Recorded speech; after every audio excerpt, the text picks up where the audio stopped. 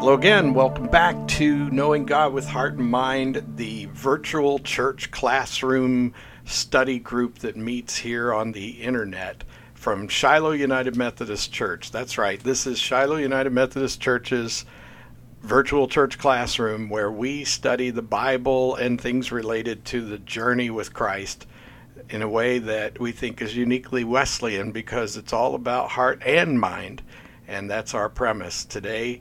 As always, I have my wonderful daughter Bethany helping me to join you in this journey. So the two of us are going to speak with you today about our new study that we've just decided a couple of weeks ago what we wanted to do, and just it took us a while to get around to it. So if you're listening in real time, forgive us for the amount of time it's taken to get to this point.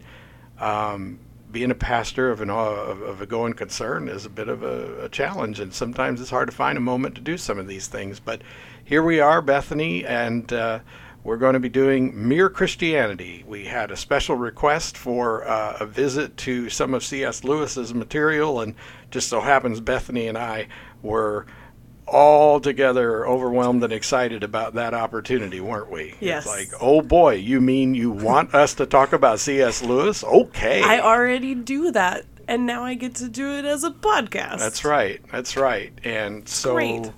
We're more than happy to talk C.S. Lewis with you. And of course, to use his own words, C.S. Lewis says that this book, Mere Christianity, which started as a radio broadcast, I think it's neat that we're coming back full circle. It's kind of fun. You know, but he said it's not a substitute for Christ in Scripture, but we hope that at least for a few minutes, just as he intended when he wrote Mere Christianity, you might find this helpful in kind of wrapping your mind around how some people are looking at what it really means to be a Christian. And what's interesting is that it might just equip you to reach out to the people you know who don't get what Christians are all about. And it might even help you to, with heart and mind, find your own journey with Christ more fulfilling, because that's something that C.S. Lewis was brilliantly gifted at. And that's why his legacy has outlasted him so long. But first thing we need to do is have a quick prayer, so let's do that now. Dear God, thank you for all the faithful listeners and all the scholars out there seeking to use their heart and mind to know you better.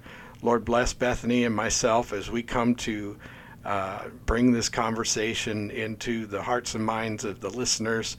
You make yourself heard, we pray, Lord Jesus, because we do it for the honor and glory of your Heavenly Father, you, our Lord and King, and with the aid of the ever-present, indwelling Holy Spirit. Amen. Amen.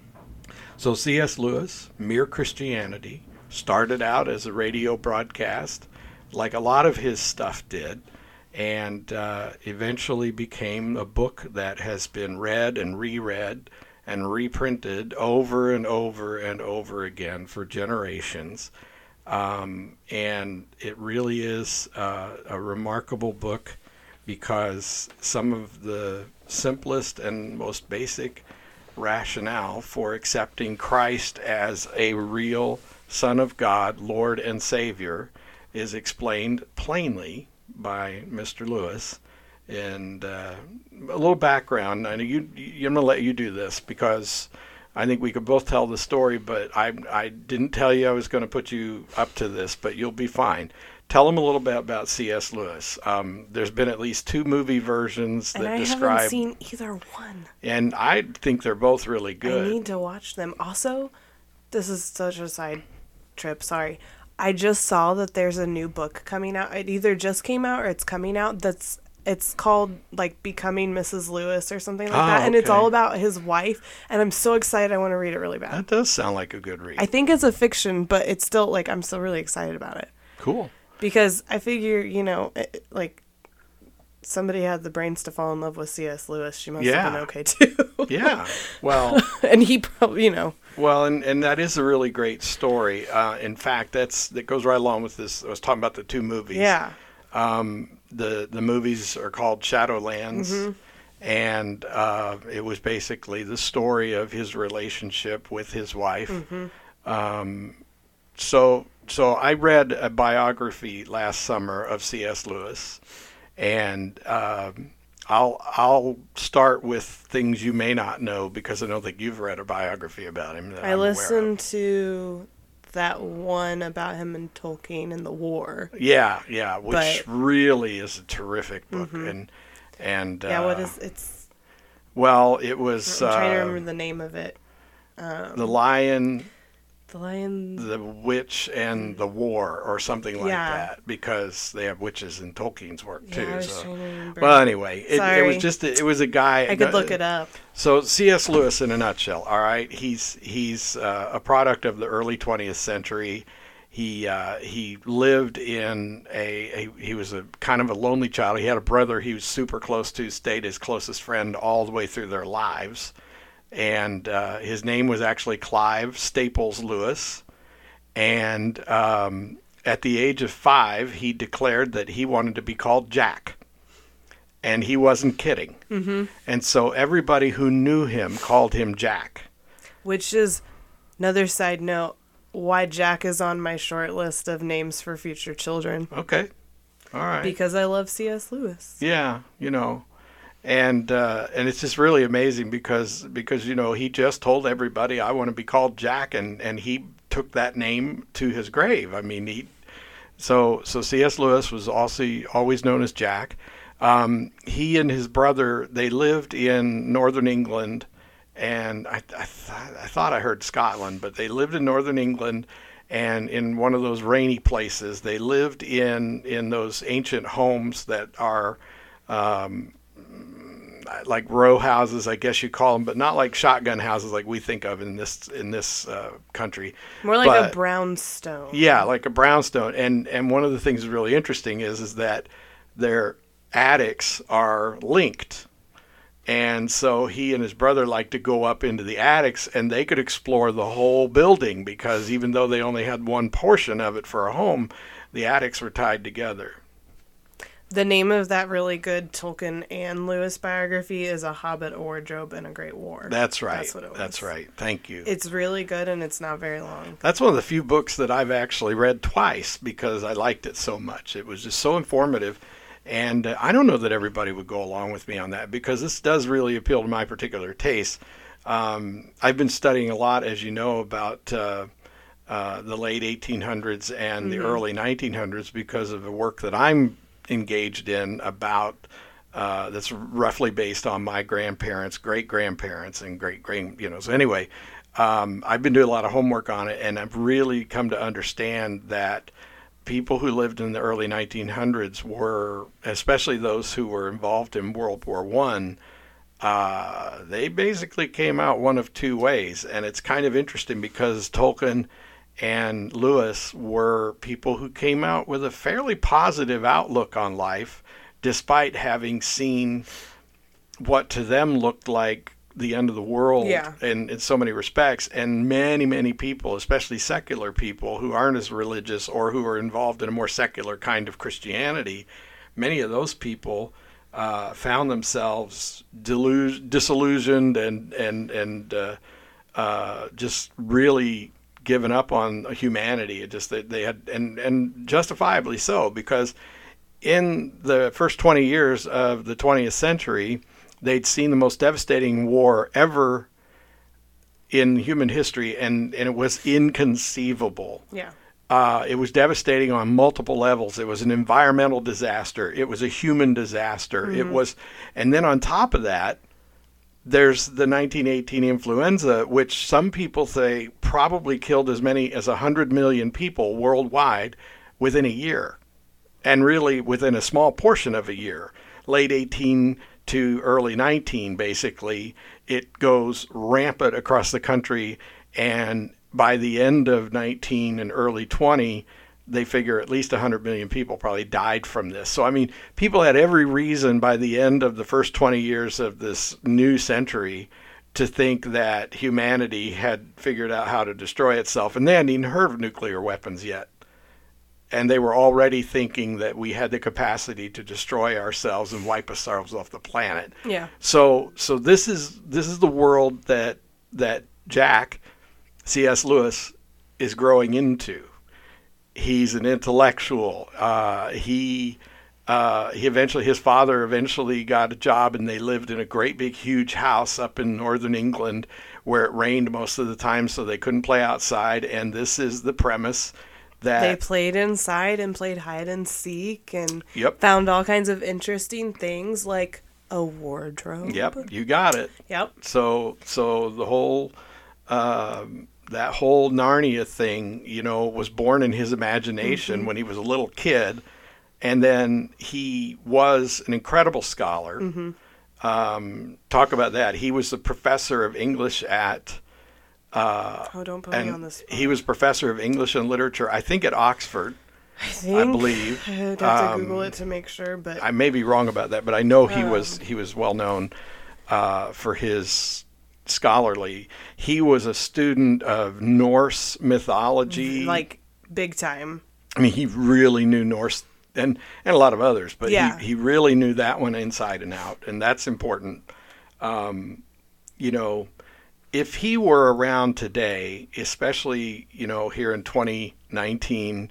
As the United Methodist Church is trying to talk about diversity and We both would have been right because I was gonna say Cambridge, and apparently he was at both. I think I remember now. Yeah. So, given this whole definition of liberal education, there's a big difference between being a political liberal and being a liberally educated person. I'm a liberally educated person. I have a broad education. Liberal arts. But C.S. Lewis was a guy who basically nowadays would have been considered liberal in a sense, not politically, but simply because he would have seen diversity, especially in the religious world, as an okay thing.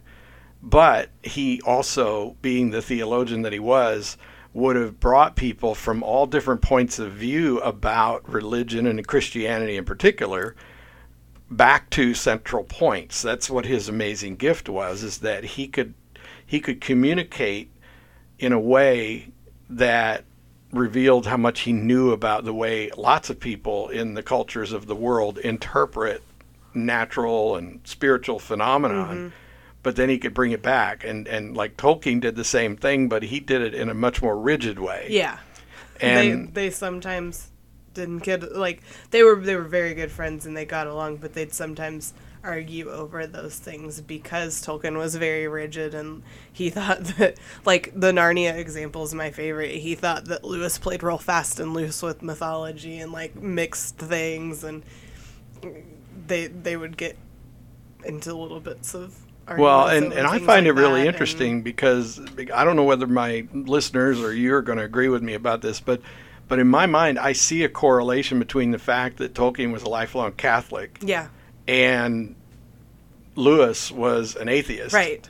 Yeah, I who mean, we haven't became a said that yet, Christian. but that's really significant. Like he had a transformative experience. Like he and it was the war, but Well, and interestingly, he credits Tolkien Yeah. with being the last sort of straw. yeah, That there were several forces that were moving him towards faith in Christ, but it was Tolkien that kind of had a conversation with him on a night sometime when they were having their Inklings meetings, and all this, and there's a whole story there that's yeah. I feel fascinating. like we need a cup of tea and a fire, and we could be Oh, with yeah. the Inklings right now. Yeah, because we're doing our own kind of, Americanized version of it, Midwestern America. But anyway, the idea was, though, that Lewis was close friends with this guy, and they shared their stories with each other and some other great people. I remember you and I were talking one time about whether G.K. Chesterton was in the group. He wasn't in the group. He was ahead of their time because a little bit. he came before them, they were big- but they really liked him. big G.K. Yeah. Chesterton fans. And so they would talk about his writings. So, and some really amazing people in this group. And bottom line is there was a conversation one night where Tolkien, maybe because Catholics aren't. I shouldn't say this because it's what I was about to say sounded wrong. But other than missionaries, Catholics aren't known for, seeking others and inviting them into a relationship with Christ. That's more of an evangelical Protestant thing. And the fact is that Tolkien may not have been trying to convert his friend. I think the Inklings just covered any and every topic that made your mind spin. And so Tolkien just sort of poses this question to him that leaves him kind of, what's the word they use nowadays? Gobsmacked, and Do we use gobsmacked? I don't, but I've heard that one. And at the end of the day, I think it just kind of They left him shook. It was the thing that pushed him over the edge where he finally made his decision. And Mere Christianity, though it wasn't the first thing he'd written, it was a real reflection of that experience. Mm-hmm. And he started reflecting on how he came to believe. And then he started thinking about what it takes to help other people come to the same conclusion. And so it's not a book about evangelism. Mm-hmm. And what I love about it is that, as I've often said, is that pastors, at least in my career, often look out over pews full of people, but a lot of empty hearts. And I don't mean any criticism to anyone in particular, but if you are really honest, which this study of Mere Christianity is going to require of you, if you take this podcast and this book seriously, you're going to have to be honest. And one of the honest things that I'm going to challenge you is as a pastor, I look out over the pews and I know that there are people who are with me, but only to a certain level. Mm-hmm. I know that there are people who really love church, really love the relationships, really love programs and social activities, but I'm not sure how much they love Jesus. And what I mean by that is that they are lives, they will live lives that don't show their devotion to Christ as much as their devotion to themselves. Mm-hmm. Now, don't get me wrong, every Christian becomes a Christian who, at least in the beginning, is more devoted to self than Christ. It's not like it happens overnight. That's why Wesley liked to talk about sanctification so much, or sanctifying grace. It was just his way of saying you spend the rest of your Christian life in pursuit of personal holiness, meaning that at some point you could conceivably, Wesley would say, have perfect love, and that means that your mind and heart would be in alignment with Christ. Mm-hmm. I don't see myself getting there before I'm dead, but what Wesley would have said was, well, that's fine. When you die, then it will be completed. So either way, you get to finish the game. Mm-hmm.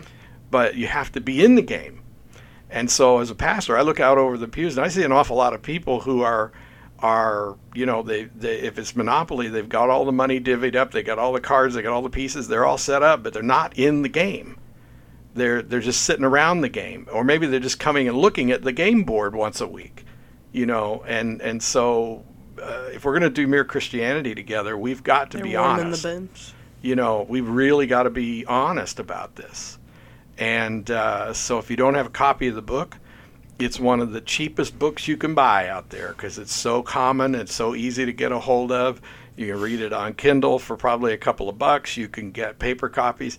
I just ordered myself a copy today, and it was like $10. Yeah. It's not bad. If you're like me, I also have an Audible copy of it, so I listen to it on Audible whenever I want to. And I have sitting in front of me right now an anthology of several of C.S. Lewis's stuff, and I think I paid $11 for that. So this is something you can get a hold of and you can really get into. And just buy all his books. Did we have that in the church library? You just completely revamped our church library. We did not. We had some Chronicles of Narnia, but not the whole collection. Okay. So it kind of feels like we ought to have, all the Lewis. C.S. Lewis books in the church library so people can borrow them. But I'm excited about reading this one because for whatever reason, this is one I haven't read. Yeah. And I've read a lot of his stuff, especially his fiction stuff, but I've read quite a bit of his stuff, and I've not ever read. I think I've been a little intimidated by Mere Christianity, to be honest, because of the title and because I know what it's about. But I'm excited about reading it because I haven't read it, and I think he's one of the most accessible writers. Mm-hmm. He's so, in his fiction, he's so good at spinning a story to the point where you almost don't really realize what you're reading is an allegory, with Narnia. The whole thing is allegorical. And, side trip, sorry. I was just reading this really delightful little book called I'd Rather Be Reading, which was a collection of essays about being a total book nerd, which I really, really am.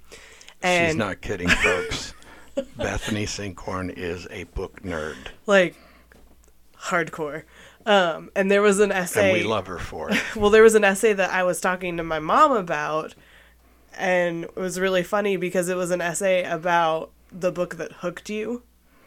And I said, I know exactly what book it was. I was in second grade sitting on our couch in Lanesville, and I even said, like, where in the room the couch was. It was up the stairs of our split-level house in the living room. It was on the wall with the windows. And Mom had gone to the library while I had been at school, and she came over and handed me a book with a purple binding and a fawn on the front standing next to a lamppost in the snow. And I started reading it, and I don't think I came up for air until I finished it. And that's the book that hooked me, and it's The Lion, the Witch, and the Wardrobe. Yep. So Lewis has always been, like, my heart. Yeah. Like, because I read plenty before that. Like, I was a reading machine from preschool on, I think. But that, like, that essay got me because I was like, I know exactly what my hook book is. It's Chronicles of Narnia, because I didn't know what I was reading. Well, and I remember telling all of you kids when you were little, we have 5, and I remember telling all of you when you were little, and you're the one that I think it took with the most, which isn't a discredit to your brothers and your younger sister. It just has to do with the fact that each one's different, and that's one of the cool things about having kids, is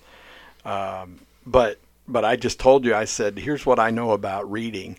It's not that you will get smarter because you remember everything you read, but reading makes you smarter because it's like exercising your brain. So in the same way that exercising your body makes it stronger, exercising your brain makes it stronger. And you just took that and ran with it. And I'm not kidding you, folks. I can remember when she was in grade school, the libraries would announce their summer reading programs. She would leave the library with the maximum number of books you were allowed to check out. She'd come back a week later and say, now what? And she would always win the library reading challenges for the summer, usually by the end of June or July at the latest, So this kid really is a reader. And obviously it's also given her a good mind, but and that's what I love about C.S. Lewis is, like, I read it as a second grader and adored it for the beautiful story. And I read the whole series as probably I think I probably read the whole thing in second grade, but then I read it again in 6th grade and it was different for me, and I read it again as probably when I was in college, I think, is the last time I reread the whole series again, and then I listened to you listening to them, and there's so many layers to the quality of the story, because I took most of his nonfiction stuff early, and then later on finally got around to, and I actually last summer when I was mowing the grass all summer long, well, it didn't take that long. But for several weeks I listened to the entire Chronicles of Narnia collection while I was mowing the grass. And so, and it was great because I'd never done that. Yeah. And combining that with all the other stuff. So last summer was my C.S. Lewis kind of deep dive. Yeah. And I'm glad I did it. And so I'm really grateful to the one who asked us to do this study, because it would be a shame to have dived so deeply and then not, come up with something. So let's get back to sorry. No, it's okay. But now, as far as the kind of giving a little backstory on C.S. Lewis. So Jack, eventually, of course he's, we think we're smart because we've read a few books. This guy was brilliant, and people that he hangs around with, they're people that I don't even want to be command of not foreign languages, but dead languages or ancient language. My goodness, these guys, they just, these are the professors you see, C.S. Lewis, Clive Staples, Jack Lewis. This is a guy who was what you envision when you're watching some period piece on British television or PBS or something, and he's wearing the robe that, how they wore those kind of black sort of over the shoulder cowls or whatever, and the tweed and the bow ties and the vests and the watch chains and like Mr. Chips and the pipes, smoking their pipes. I mean, that's who he was. That's the kind of man he was. And if anybody has ever seen the newer film version of Lion, the Witch, and the Wardrobe, Professor Kirk it's Lewis. Yeah, it could have been him. Like, that's... I think he modeled it after his dad Yes. originally, but I believe you're But, right. like, that's who he was. Yeah, and so you can picture him that way and accurately. And, the fact is his love for cigarettes and things, part of the reason he wasn't with us longer, but that was also very typical in those days. Very typical of the time.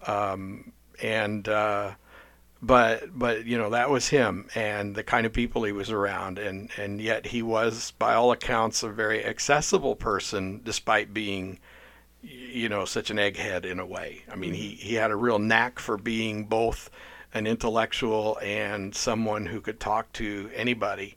And so that's why he became very popular in England on the radio. And he was a radio star at a time when radio was at the heights of its popularity.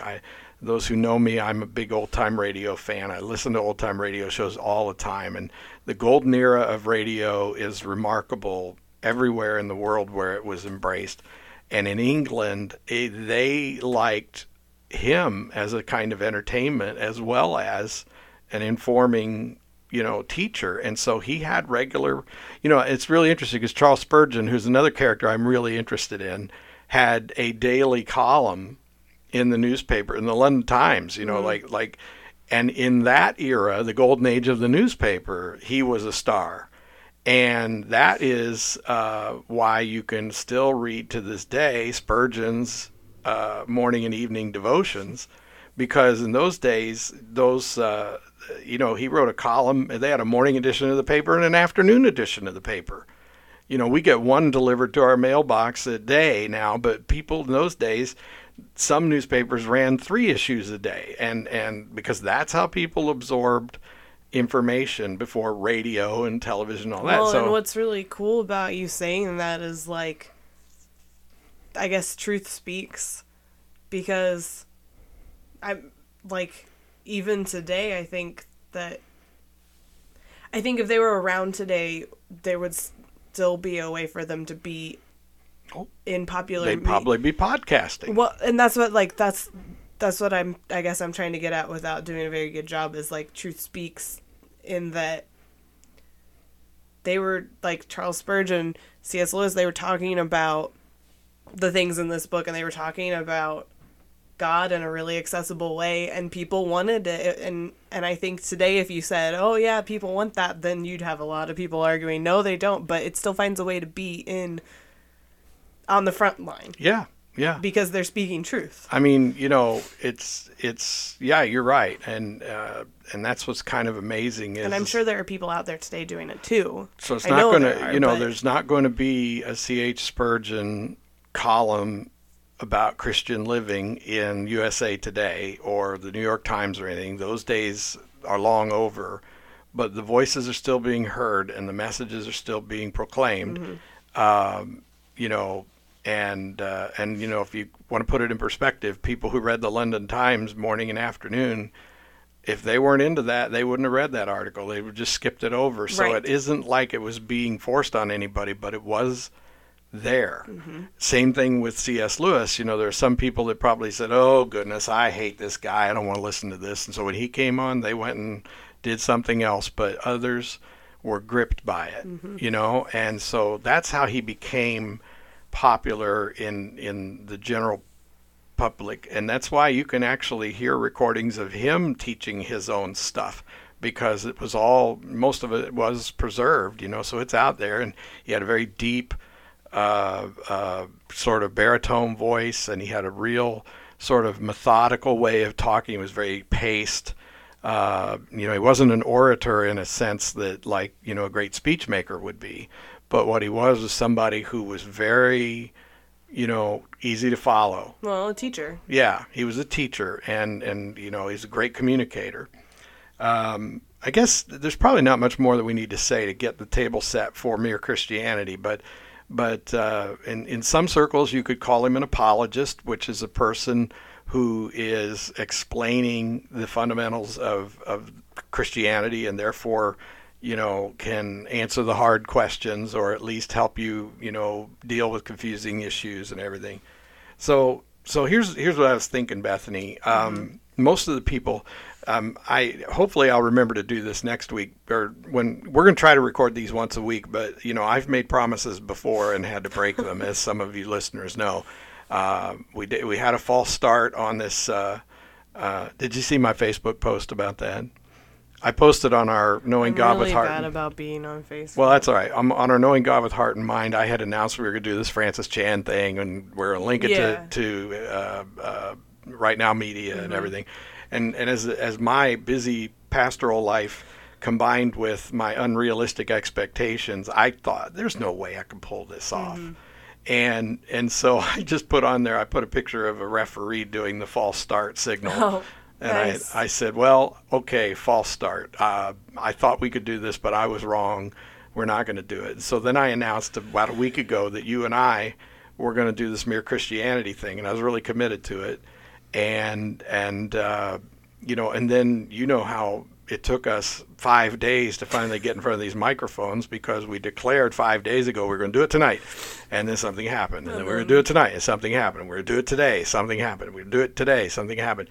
So even now, Bethany's got a busy schedule, and as soon as we're done, she's got to take off and go to church to do things, and I actually get a quiet night, but then I'm going to do post-production on this. So, But the interesting thing is we're here, and we're going to try to do this weekly, because once we get started, we feel like we owe that to you.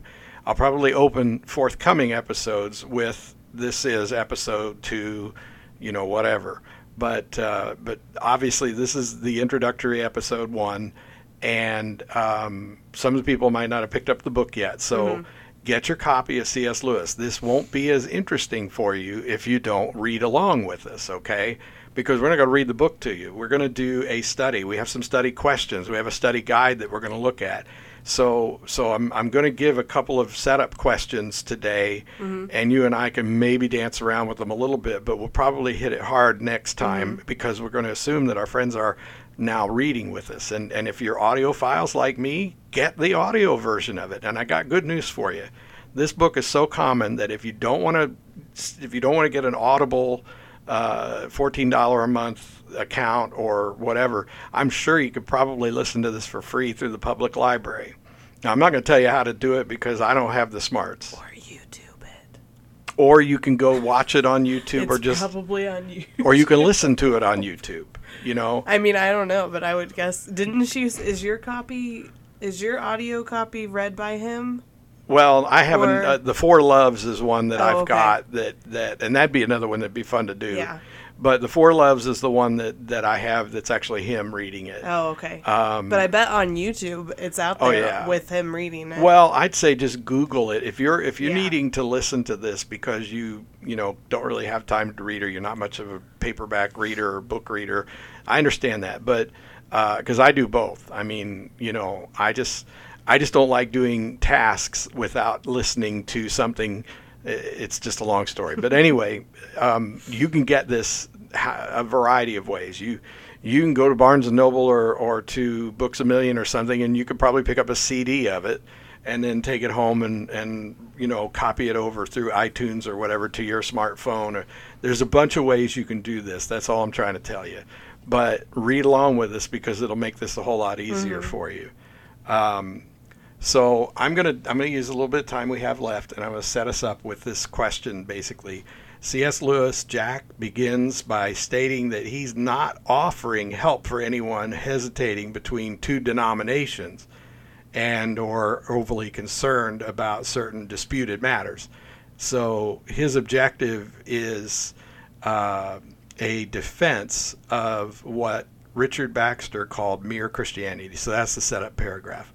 So basically what we're saying is that in the beginning of the book, C.S. Lewis says, I'm not here to deal with religion.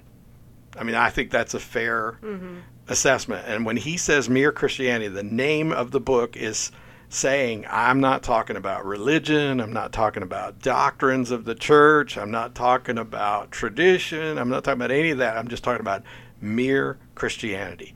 What does it mean to be a Christian? So that's the essence of this. So where would you place yourself on the denomination chart that we have in our study guide? I'll describe this to you. Horizontally, do you lean more toward the frozen chosen or the hurried worried? Vertically, do you lean more to the surgical liturgicals or the holly rollies?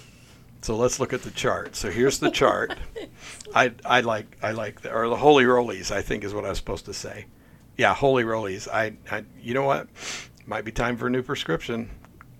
So here's what I want you to picture, listeners. So my study guide, I have an X. I have a plus sign with, and it's a graph. Yeah, right? It's like an XY graph Yeah. quadrants. So you got 4 quadrants, and at the top of each of the vertical points, at the top and bottom of those, you have surgical liturgicals, who are, well, here, you look at it because you've got better eyes than mine. So what is it? Surgical liturgicals are word-based and orderly. Okay. I'm like at the top of that one then. Well, we're talking about religion. Okay, well then I don't know, but in life. Yeah, we're talking about religion here. So the question, and sorry folks that I've sort of butchered the first question in our study, but so basically the discussion for this is, where do you see yourself? Liturgicals, word-based and orderly, would be like the ones who like the liturgy, and like ordered worship, like. Right. I went to a Anglican church in Evanston, Illinois, back in the late 90s. Okay, and marveled at the fact that it was Evanston, Illinois. It was the Midwest. And every time the priest, he was a priest. Every time the priest said the word holy, it was holy, right? And then what was really funny is afterwards, we introduced ourselves to him, and he'd go, "How you guys doing?" And it's like, it was like when he was awesome. Doing the priest thing, right? When he was doing the priest thing, when he was wearing all the robes and he was doing Anglican worship, he said holy, and that seems to me like. Well, and word-based to me seems like when I've gone to church with my grandparents and like everybody starts talking and I'm like, "Oh, are we supposed to be saying something?" Yeah, right. And everybody knows it by heart. Because your grandparents are Catholic, and I was raised in the Catholic Church, so it's a liturgical. Liturgies are prepared. Responsive readings, corporate prayer, unison prayer, that kind of thing. Yeah. Okay, so what else is on our the frozen chosen are on the left horizontal, and it says predestined. Right. So given political and religious events of the last week or so of this recording, which, by the way, I usually announce at the beginning, was made on March the 4th, 2019. Frozen chosen, in my opinion, is people who are more convinced of their righteousness in and of themselves than they are the righteousness of Christ. Yeah. Which kind of goes along with what I was saying earlier about the people I see out in the pews. Some of them are there, but they're confident in their righteousness more than Christ's righteousness. You know what I mean? And so they're saying, yeah, of course I'm going to, it's the old, remember Evangelism Explosion when I went on that, and I told you guys a little about it. You always start with 2 questions. If you died today, do you think you'd go to heaven? And, the person will say yes many times. And when they say yes, then the second question is well, then when you're standing at the gates of heaven and you're wanting to go in, the person at the gate might ask you this question: why should I let you in? So what would you say? And most people will say, well, I was a good person. I didn't lie, I didn't cheat, I didn't steal, I was a good person. That's righteousness based on your own behavior, your own habits, right. Your own deeds. It's an internal right. So internal frozen chosen would be, in my book, people who are claiming righteousness in and of themselves and assuming that that's good enough. And they would claim that their righteousness comes not only from the good deeds they do, but the fact that they go to the right church, that they contribute, that they believe in Jesus. But, I believe in lots of things. that don't necessarily have any impact on my eternal salvation, Right. you know.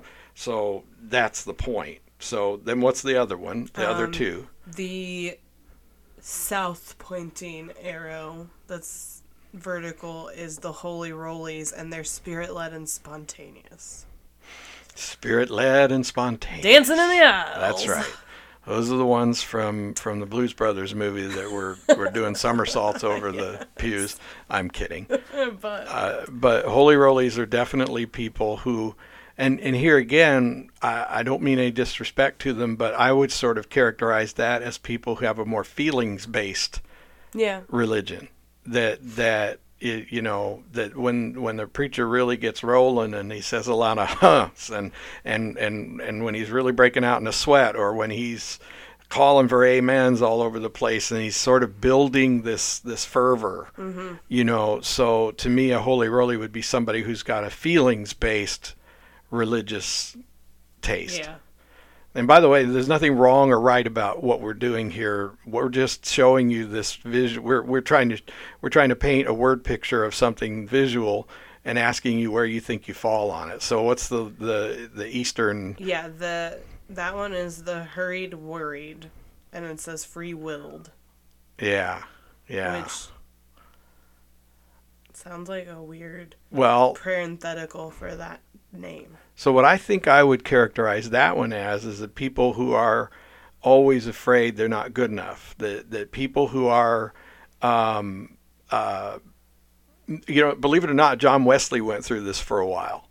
Before he really had his full conversion, Wesley was trying to go to communion every day, and he would walk all over town because he learned where they were serving communion and what times they were serving communion at the various churches, and he wasn't strictly devoted to Church of England necessarily, but he was determined to get communion every day because he kind of felt like if he didn't, that he was in trouble. But it also, like, if it's spectrums, right? Then I would think that, like, if Frozen Chosen's the ones who believe that they're predestined, right? Then the hurried worried are those who would err more on the side of right, not being confident that they're saved. Yeah, I guess, that makes sense. Because if you're predestined, then you figure you don't have to do anything, you're good to go. And so the opposite would be to think that you haven't done enough. That you need to keep doing stuff. You know, and so I have no idea where I would fall on this. So question is, folks, where do you and listen, if you don't want to own it now, just own the traditions that you've experienced, you know. Do you remember going to a church that fell into that area? How did you feel about it? Well, I don't know if any of those spectrums really fit with how I feel about. Because I don't, like, especially the horizontal one with the predestined versus free willed, because I know I'm not predestined. I know I'm going to heaven, and I know that when I get there, it's because of Jesus. But I also don't feel like, I don't think that I'm the hurried worried, because I don't feel like I'm running around worried that I'm not doing enough to solidify my place. I mean, I think that, like you said, there's always sanctification. Yeah. And that's important, but well, you know, I don't know how I feel about these spectrums, just because I feel like I don't. So I can answer this question, I think, for both of us in a way.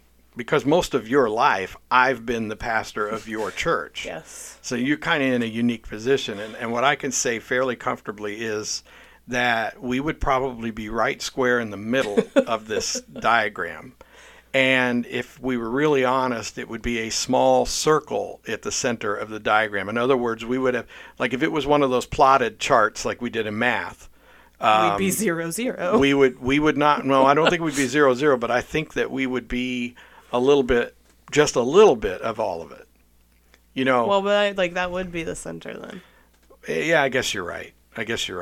Gosh, Dad, do the math. Well, that's not my strong suit. I can do some heavy theology. So here we are trying to mix theology and doctrine with math, and it's no wonder my head's about to cave in. It's just like... Well, it is funny, though, because, like, before you said it was just church stuff, I was like, oh, well, I'm super word-based and orderly, and I'm also the hurried, worried for sure in my life, because I'm, like, I run on anxiety. Not in, like, a bad way, I think, but, like, I'm high-strung. And I think that's funny because I wouldn't fall into those categories in terms of how I do church. Yeah. But that's how I do life. Yeah. I like order. So the next question is, in your opinion, what benefits do you think are obtained from denominations? So what's the good of being associated with a denomination? And what a loaded question for me the week after the end of the Special General Conference of 2019. I'm not at all sure what good denominations are right now. Well, I guess, like, if you're in a denomination, usually you've chosen, maybe not, but, like, I grew up in the Methodist Church, so I guess that's different for me. But, like, I'm with Wesley. Right. So I think, like, if a benefit of a denomination is, like, that you jive with their core tenets. Right, exactly. I'm saying exactly like that's the right answer. Listeners, you don't have to give a right answer. Yeah. I'm just saying that when I think of how you were brought up and our experience of denominations has taught us that we have these root things that are at the heart of the denomination that we do believe. I think, like, if I didn't jive with Wesley, then I would have sought a different denomination. But and maybe it's because I grew up in it, and you have always been very Wesleyan, so you've taught me what it means to be a Wesleyan, not just a Methodist. Right. But, like, if those things didn't jive for me, then I'm the kind of person that would have looked for something else. Right. I get you. That fit with... Because, like, and I think, like, denominations, we have one thing in common, and it's the most important thing. Right. But, like, if there were... like you brought up, the special conference. Which leads to the third question, which is, what's the downside of denominations? You don't always agree. And people have opinions that don't match up. And I think, like, if there was a big, and I won't go into that one, but, like, if there was a big thing that didn't fit for a person, then they would look somewhere else for another denomination that did meet those needs for them. And whether we're going to get to heaven and find out that we were all totally wrong about those things. Even McDonald's has realized that one size doesn't fit all. Right. Not everybody. If McDonald's was sure that they could be the incredibly huge $1 billion I don't want to go off on a tangent. I'm just saying, even McDonald's has decided to sell salads, and they've decided to sell other things because if they could just sell hamburgers and French fries, they might have gone out of business a long time ago because, at some point it's great that you can always count on it being the same.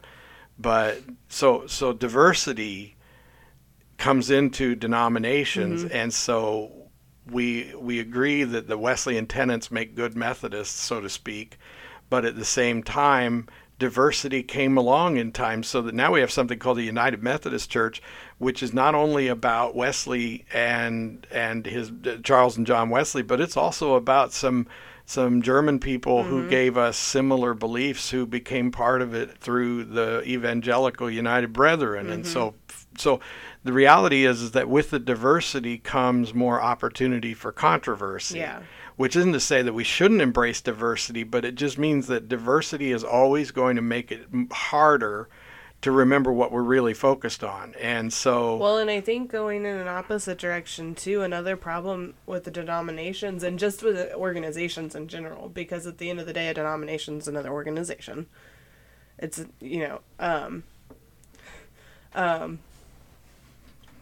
the opposite problem can happen in that, like, any organization is in danger of stagnation, too. Right. And that could be a problem with the denomination, because if it just gets set in its ways and it's not striving. Well, Catholic Church went through Vatican II back in about the year I was born in 1962. and it was because they'd realized that they had become, and I say they, like, but the Catholic Church, this is kind of a monumental time in the history of the Catholic Church. Up until Vatican II in the early 60s, the Catholic Church had been kind of a monolith, or it had been kind of a walled-in religion. Yeah. And after Vatican II, they were trying to say, no, we're Christians in development like everybody else. We have a different approach than say Protestants, for example. But so I don't know that a lot of Catholics would necessarily identify with Wesley unless they became unless they came willingly to the United Methodist Church like I did, because they were saying, I just feel more comfortable interpreting my spiritual life this way and my life with Christ this way. So, Yeah. So the fact is when we get to the point where we've embraced a lot of diversity, that's great. That's really great. But it also forces us to be more committed to certain disciplines, because otherwise we lose our core. And I think this whole thing last week was about that, is that we got one side of the debate saying we can't risk losing our core, and the other side of the debate saying we can't risk losing our diversity. And I think they're both right. Yeah. So in my opinion, church, especially in a Wesleyan model, is all about equal measures of grace and discipline. And sometimes you let grace run a little bit ahead of discipline, and sometimes you let discipline run a little ahead of grace. And that's just my take on it. Yeah. What does Lewis mean by mere Christianity? We kind of covered that. Yeah, I think And I got that one pretty. do you remember reading this? The question is, how does Lewis use the word gentleman to clarify the meaning of a Christian? It's paragraph 10 through 13 in the first chapter. I'm